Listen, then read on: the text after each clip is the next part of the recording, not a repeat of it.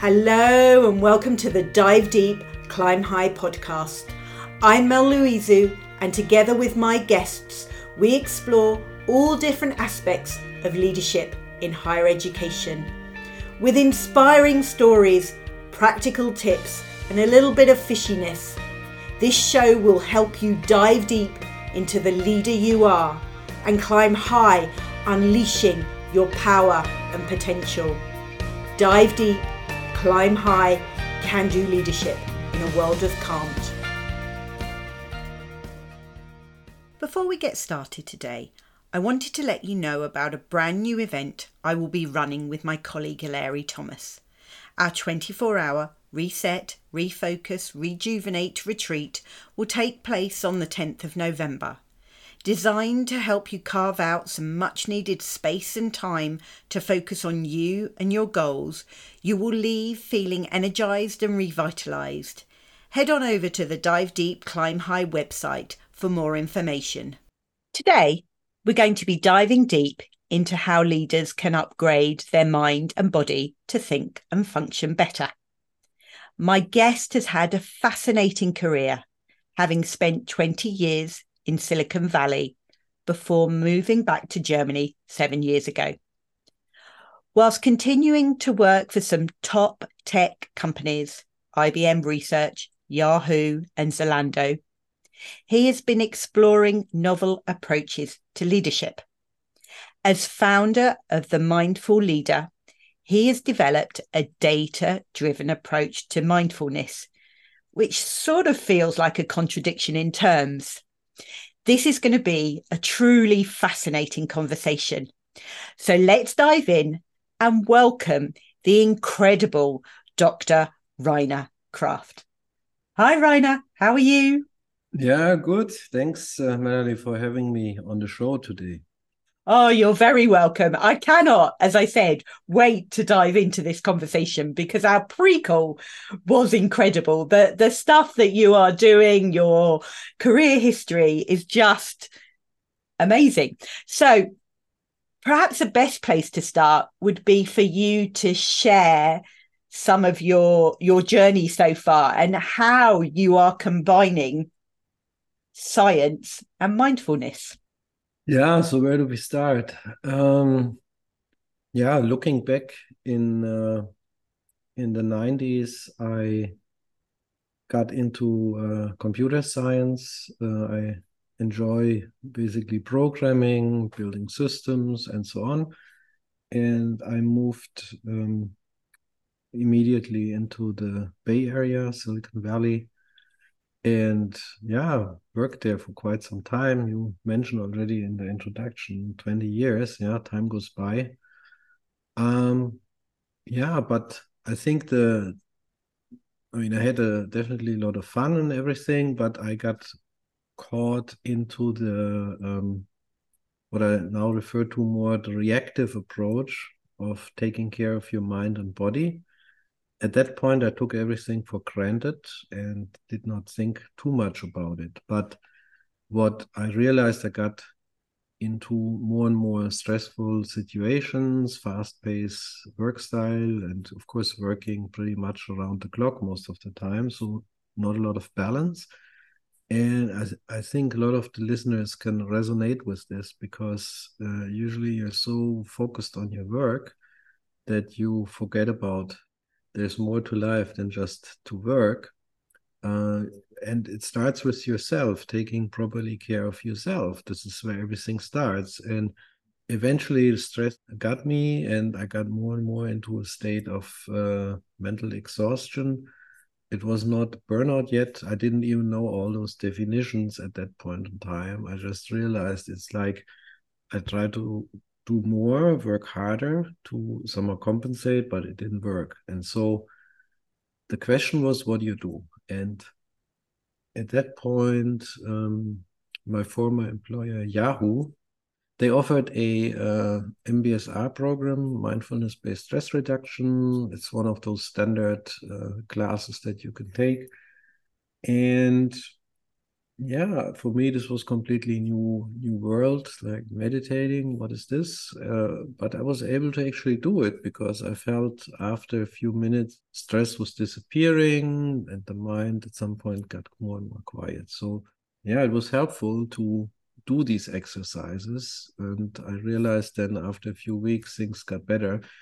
But it was just the beginning because for me, I still tried to understand what's going on. And of course, my body also was not in a good shape. I took a hit on a lot of those stress symptoms when they build up over time.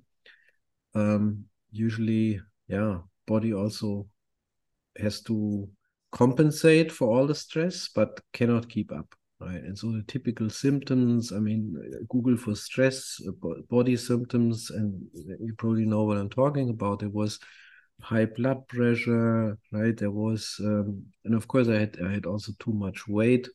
So I was overweight. So there was all those things coming together.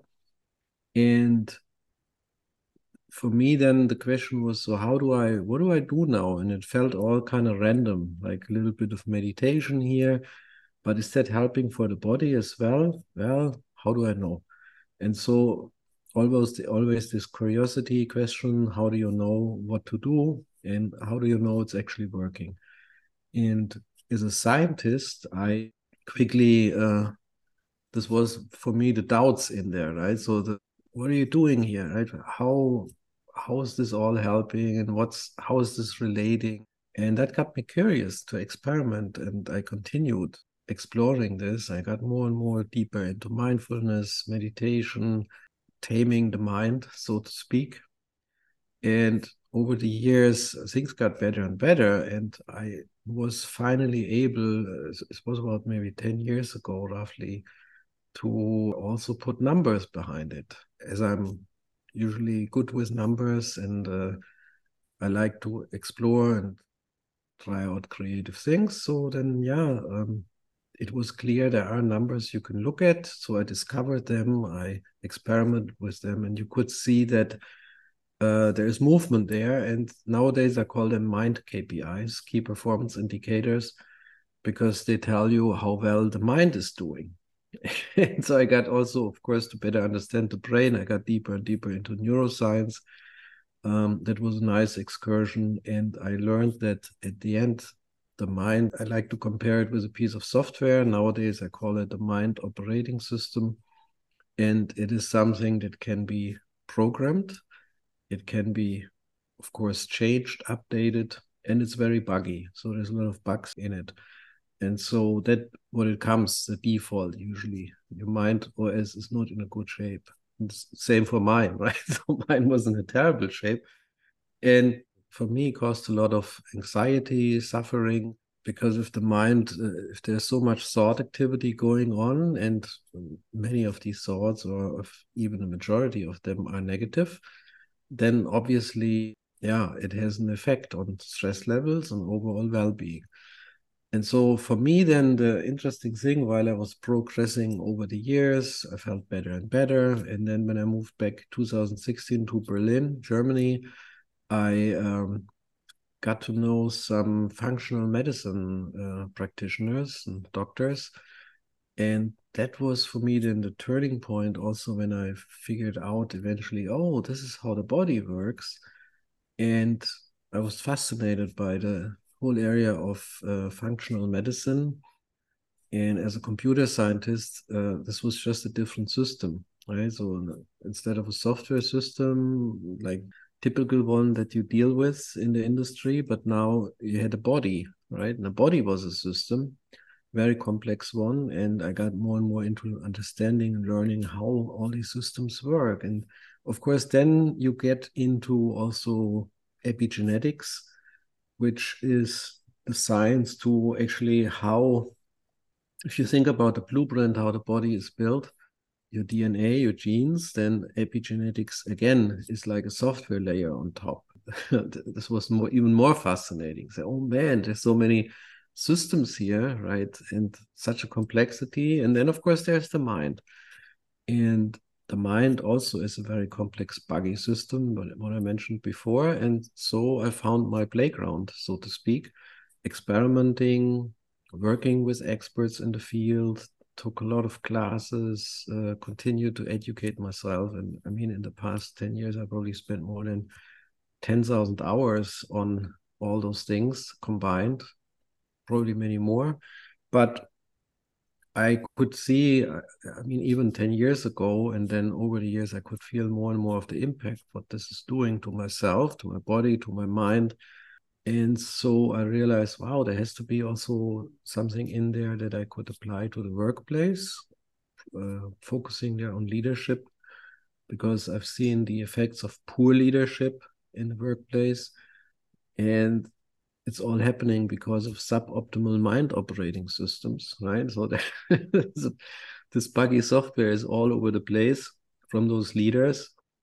And if I just did an estimate, right? If just a few percent would become a little bit more aware and start to also doing a little bit of what I was doing, upgrading the mind, that could have a tremendous impact, positive impact. And so that's why I kept focusing when I founded the Mindful Leader. This was my project back in 2018.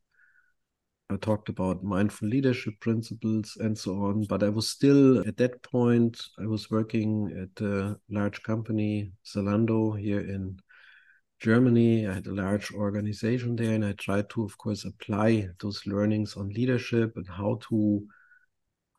yeah, what can you do in the real world, bringing some of these new concepts in there. And it was fascinating, but again, always the data-driven aspect with what I'm doing. And yeah, that served me well. And then when I founded the Mindful Leader, I really focused on this topic, becoming a better leader in a systematic way, right? And that's what I'm talking about, because everything else, usually people try a few random things, a little bit of mindfulness, maybe here, maybe some exercise, and they think they're doing something, but it's completely random. There is no system in there. And sometimes, of course, even worse, they think they have a system, but there is no system. And there's no data. I always ask, show me the data, right? If someone talks about, yeah, I'm doing high performance leadership or some of these buzzwords, then I always ask, show me the numbers. How do you know, right? And then people look at me surprised or puzzled. What numbers are you talking about? Well, there are numbers, right? And that's what makes it interesting and also predictable, that you can take your mind, you can take your body, you can take awareness, which is the third element, or I would say the most important element in that game, and systematically work on all of these three areas together. And this is what I'm referring to as the high performance mindset. So this is a term I coined a few years ago when I thought about, so how do you call this now if someone is in this calm state of mind, there is not a lot of thought activity, very clear, you can make quality decisions, you're in a state of flow most of the day, you can fully focus, right? There is no negativity anymore. The mind just runs like so smooth, no stress anymore. The body has lots of resilience and energy levels. You're perfectly healthy, right? How do you call this, right? And that was when I figured, well, this is actually a high performance mind if this all comes together. And a high performance mind, of course, can support an optimized body. But it's all fueled by awareness. Awareness is the underlying driver of everything. And so that's why it's important to look at all these three areas: awareness, mind, and body. And that was the biggest learning, because sometimes you also see people, they're doing something in one area and actually not that bad if you think about it. So I could see some, like in this area of biohacking, which I'm spending now so many years in. People start doing some stuff, maybe some new diet, some fasting, whatever it is. And itself, that's not a bad thing, but the problem is because of lack of awareness, so they're missing that part of the most important ingredient there. All those effort is not going to go anywhere, right? So you can see this: people go to the gym, work out for 2 weeks, and then they gradually don't go anymore. And why is this happening? Well, because they're not aware, right? They go back to these old routines again, and they're missing out on really transforming the mind into new patterns, new behavior. And that is hard, but it requires the awareness. And so that's what I'm doing now, basically figuring out with the mindful leader. I also founded my own epigenetic lab here and neurofeedback lab in Frankfurt, a little bit north of Frankfurt here in Germany, working with clients, but also scaling my work in terms of the high performance mind program, where I put everything together in a very condensed, structured approach over 3 months to take someone on a journey from A to B, right? Where A is like this not desirable type where I was myself, right? And getting there in the most effective way in 3 months. It's doable. And I started experimenting with this, and it helps me to reach more and more people to take advantage, because not everyone like myself has this energy to, I don't know, tinker like 10, 15 years with all these things and random stuff here and trial here. Most people I work with, they tell me, well, how do I get there fast, right? Mm. And so that's where I am now, is helping people to support them in their transition very fast in an effective way. And that's a lot of fun, because you can see those breakthroughs usually after a short time already. Fascinating. So much to unpick there. And some of your phraseology, I just love, our mind operating system, our mind is full of bugs. I love that. That really creates it. And this whole idea of bringing mindfulness together with data and science, and as you say, all the research and the hours and hours that you spent at it. And I'm sure it's Malcolm Gladwell, isn't it, that says, to become an expert, to become the best in your field, you need to do at least 10,000 hours. So you've ticked that box. So I'm interested, for you, what is the data that you start with? Because I'm presuming when you go on you take people on this 3-month program, you start with data and that monitors a success. So is the data the same for every person? Does it depend on people's goals? Tell us more about that. Yeah, I mean, you can measure these mind KPIs. There's also body KPIs. They're called biomarkers. So you can, of course, measure along so many different data points, and as we're all different, the question is always boils down to what are the key objectives for, let's say, the next 6 months. What is it that you want to focus on? You can't do everything at once. It's just too much. And so usually an assessment is needed at the beginning to figure out where the potential or the biggest gains that can be achieved, but also the biggest pain points, right? Usually it's the driver is pain, suffering. That is the driver. It's people usually are not that proactive, but then they show up and want to do something when things are already in a bad shape. So I know from my own experience. And so the question is then, yeah, what should we focus on? And the program that I mentioned, High Performance Mind Program, this is actually the start, is to reflect and figuring out what kind of objectives and key results, called OKRs, could I define for myself? I call them personal OKRs. And then you use the methodology like measurable mindfulness, mind management, biohacking, all that stuff is the methodology, the tooling that helps you to work on certain interventions, on certain, experimentation, progress in some areas. It gives you results, obviously, but then you have to figure out, in terms of when you have an objective, how you tie this into now specific activities and outcomes. And that is the tricky part, but this is what you're learning in the program, right? How to think about, if you say, oh, I want to calm the mind, as an example, right? What does it mean? And how do you do that? If that is an objective, how do you break it down actually in smaller things that help you to implement some tactics on getting there, but also making sure you understand how to measure that, right? And that is very individual. So that's why the way to think about my program, or in general, the approach, is I provide a lot of different methodologies, and I'm not even limited to them. People can bring in their own methodology. That is all fine, right?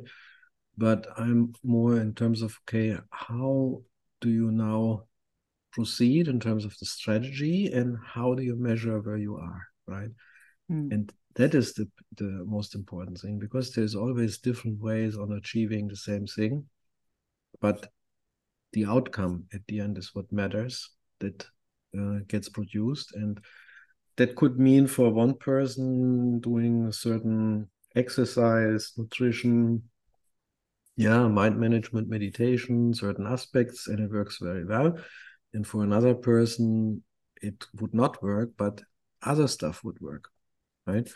And so it comes up to the mix, figuring out, everyone needs to figure out their own mix, but the program gives them basically the ideas on how to do that, right? And that's why it works very well, because it's not limited to a certain approach, right? It's just giving you the, what is it, like the red line, right? How to go through it, right? Yeah. Yeah. That's fascinating. So, in all the people that have been through this program and the people that you've worked with over the last 10 years, in terms of leadership and in terms of when people come to you at that point of crisis or just not knowing what to do, are there common themes that come out from the leaders that you've worked with? Yeah, I mean, there are typical common themes in terms of, it could be, on one side, it is a lack of focus. So focus is usually a big deal, that people getting too easily distracted. So it's basically impacting the work. So that is a big one. The busy mind is a big one. When there's too many thoughts, the thought activity is too high. Of course, that also leads to distraction, but it also causes a lot of stress, and it usually results in poor sleep. So people can't sleep because in the evening, when they try to go to sleep, the mind goes on, right? Especially at night when you wake up at 2 a.m. and then. So those are common themes. Negativity is a common theme. Lack of energy is a common theme.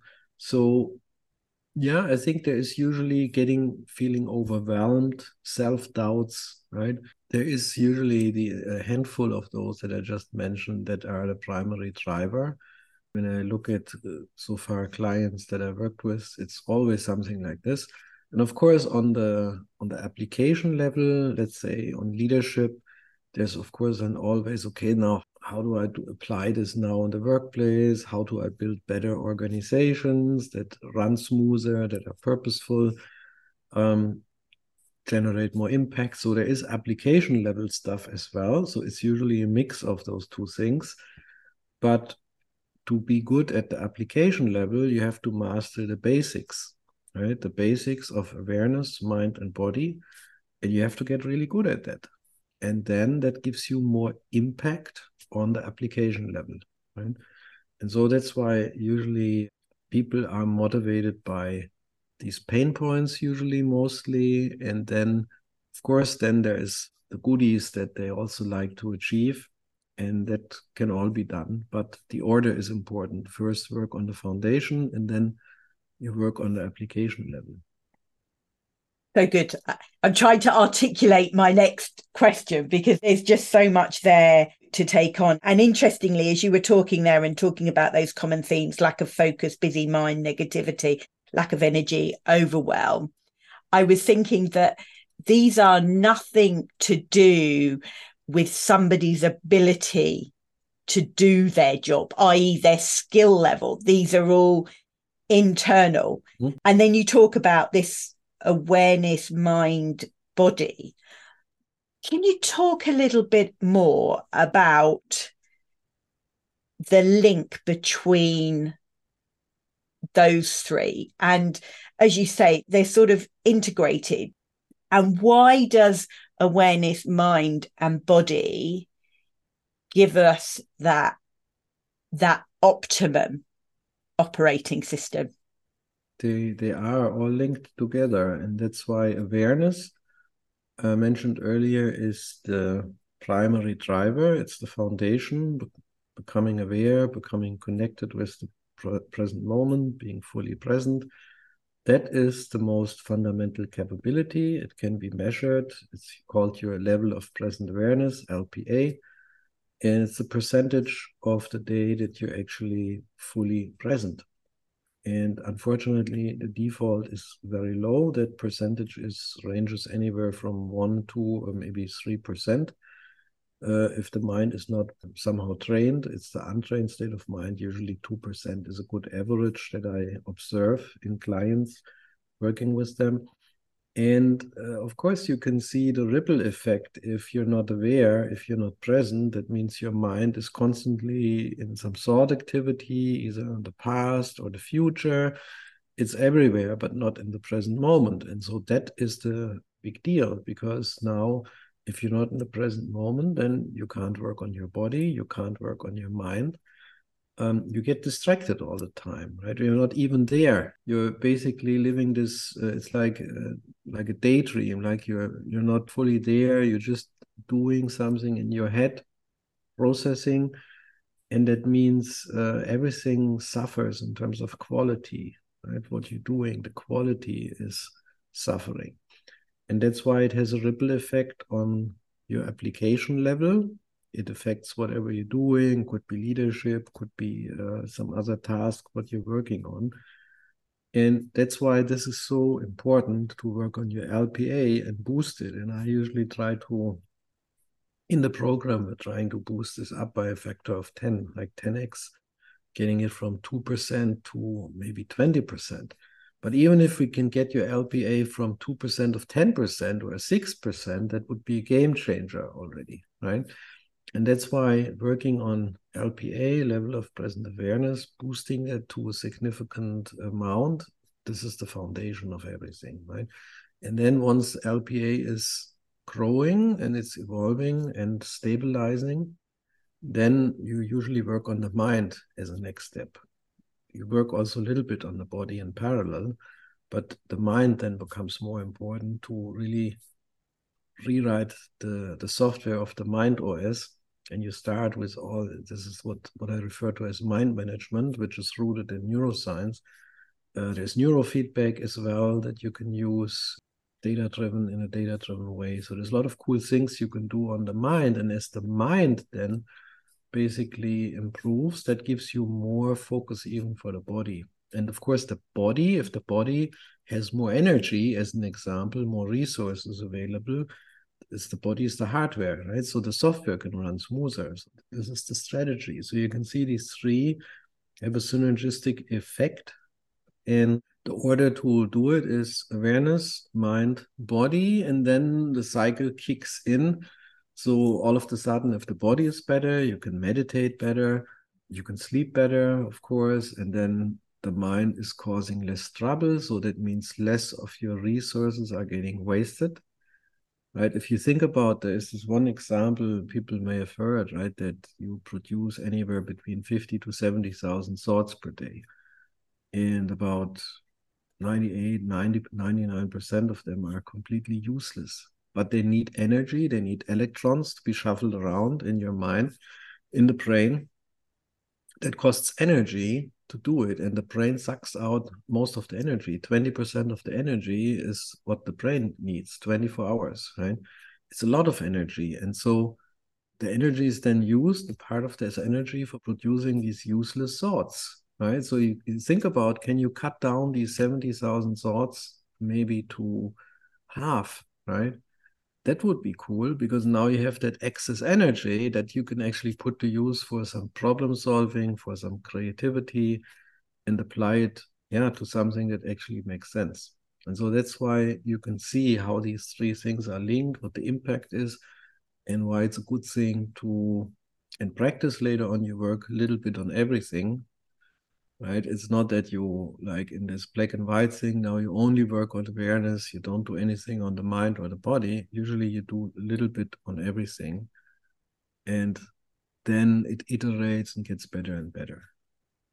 I so love that. And I think for anyone that is out there that has just thought that mindfulness is mumbo jumbo, that description that you've just given is just a fantastic way to show the integration and to just perhaps open the door to people that have thought, oh no, this isn't for me. There is no benefit in it. So yeah, fascinating. I've learned so much in the short time we've been together. I really encourage people to go onto your website to learn more. So when for you, and you've had a fascinating career, fascinating journey, and I love that description that you use of having a playground. You've had a playground that you've been in for the last 10 years. When have you had to really dive deep, and what impact did that have on you? Okay, yeah. So, I mean, the impact was, of course, not all of a sudden. It was gradual impact that you're getting. Breakthrough was awareness. When I got really into deep state of prolonged state also of deep awareness, and that felt very good actually. I mean, it's I think this is when, even from a spiritual side of things, right, when you go into meditation and you get into these deep states, that feels really good. So if people haven't done that, and I can just recommend, try, give it a try, see how it feels. But unfortunately, if people have expectations on how to deep getting into these states, it's usually not going to happen. So you really have to let go. But that has a profound impact when you can all of a sudden get into more and more aware, deeper states of consciousness. But you can not just get into these states when you're in meditation, but you can actually keep them around for the most time of the day. So you don't have to sit there and meditate all day long. You can actually use these deep states of awareness while you're working, while you're doing certain tasks or running errands, whatever. And that, I think, had the most profound impact at the beginning. But then, of course, the mind was still not running smoothly. So while I was debugging the mind, and that is an ongoing process, I think you're never done. There's always stuff coming out of your subconscious mind, buried deep in some layer, and at some point it comes up. So there's always something new there. But I think when I started this combination of training the mind, I could all of a sudden, of course, I could apply it in the work, what I was doing, but also my personal life. It was just, there was more peace all of a sudden. Anxiety was gone, right? Self-doubt, all the stuff, what it typically keeps you back. So you could feel that the software is just running better. You could also be more productive. So it's usually all those good benefits, not all at once, but a little bit here, a little bit there, and it accumulates and gets better. And then I think the most impact you see on the body, once you actually get the body in better shape, you'll realize at what low levels you had worked before. And all of a sudden, when you get these breakthroughs and you can see what's possible with a actually body that's performing well. I mean, impact on cognitive abilities is one example, but in general, right, energy levels and getting more stuff done, but also, yeah, just enjoying whatever you're doing at the higher quality, better quality is one of those nice things once you start upgrading the body, right? Yeah, fantastic. So when have you felt like a fish that climbed a tree? I think it was right at the beginning when I had my first glimpses into meditation, into mindfulness. I realized, oh wow, there is something happening here now, but I couldn't put my fingers yet exactly what's happening. I just felt, oh, it feels good. There is something moving, right? And the rest then unfolded, right? But it took many, many years. Like, as I said, 10, Yeah, 15 years.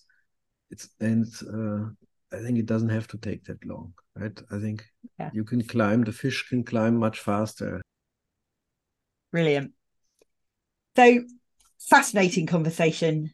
Thank you for sharing that with us. How can people get in touch, find out more about the Mindful Leader program that you run? Yeah, I think the mindfulleader.net is a good source for, especially when it comes to leadership. It's also the source of the high performance mind program. So I think we can probably add that in the show notes, the mindfulleader.net. And then I have a podcast where I also work with experts in the field and interview them. And this is also how I learn, right? It's a great way to tap into the brains of these guys. And yeah, I think the podcast is a good source. My blog is also there. So there's a lot of resources. And of course, there is the community that I built, the mindfultechleaders.com, where people who like new leadership methodologies, who like to work on personal growth, leadership growth, they can hang out. And this is why I created it, to have this place where you can meet like-minded people who are actually passionate about these topics. Fantastic. So we will put all of those links in the show notes. It just leaves me to say a massive thank you for this fascinating conversation. What final words of wisdom would you like to leave people with today? I would say that bringing it back to awareness, becoming more aware, is something that's completely underestimated. I think becoming aware that there is actually awareness is something, it cannot be touched or anything, but it's something, it's there, it's who you are, and it's something that you can, through training, through simple mindfulness exercises, you can go back into the present moment. And I think that is something you can experience right now, immediately after the show, right? Just be present for 1 minute. And this way you can collect 1 mindful minute, right? Just being there, whatever you're doing, halt and basically continue then doing it, but being fully present for 1 minute. And I think this gives you a flavor of what being present actually means. So experiment with that and see how it feels as a takeaway and something practical to get out of this. Thank you for listening to this week's episode of the Dive Deep, Climb High podcast with me, Mel Louisu. To help build our community of leadership listeners, please leave me an Apple Podcast 5-star review. Remember, our fishy adventure doesn't have to end here. Connect with me on LinkedIn, Instagram and Twitter. Links are in the show notes. Dive deep, climb high, can do leadership in a world of can't.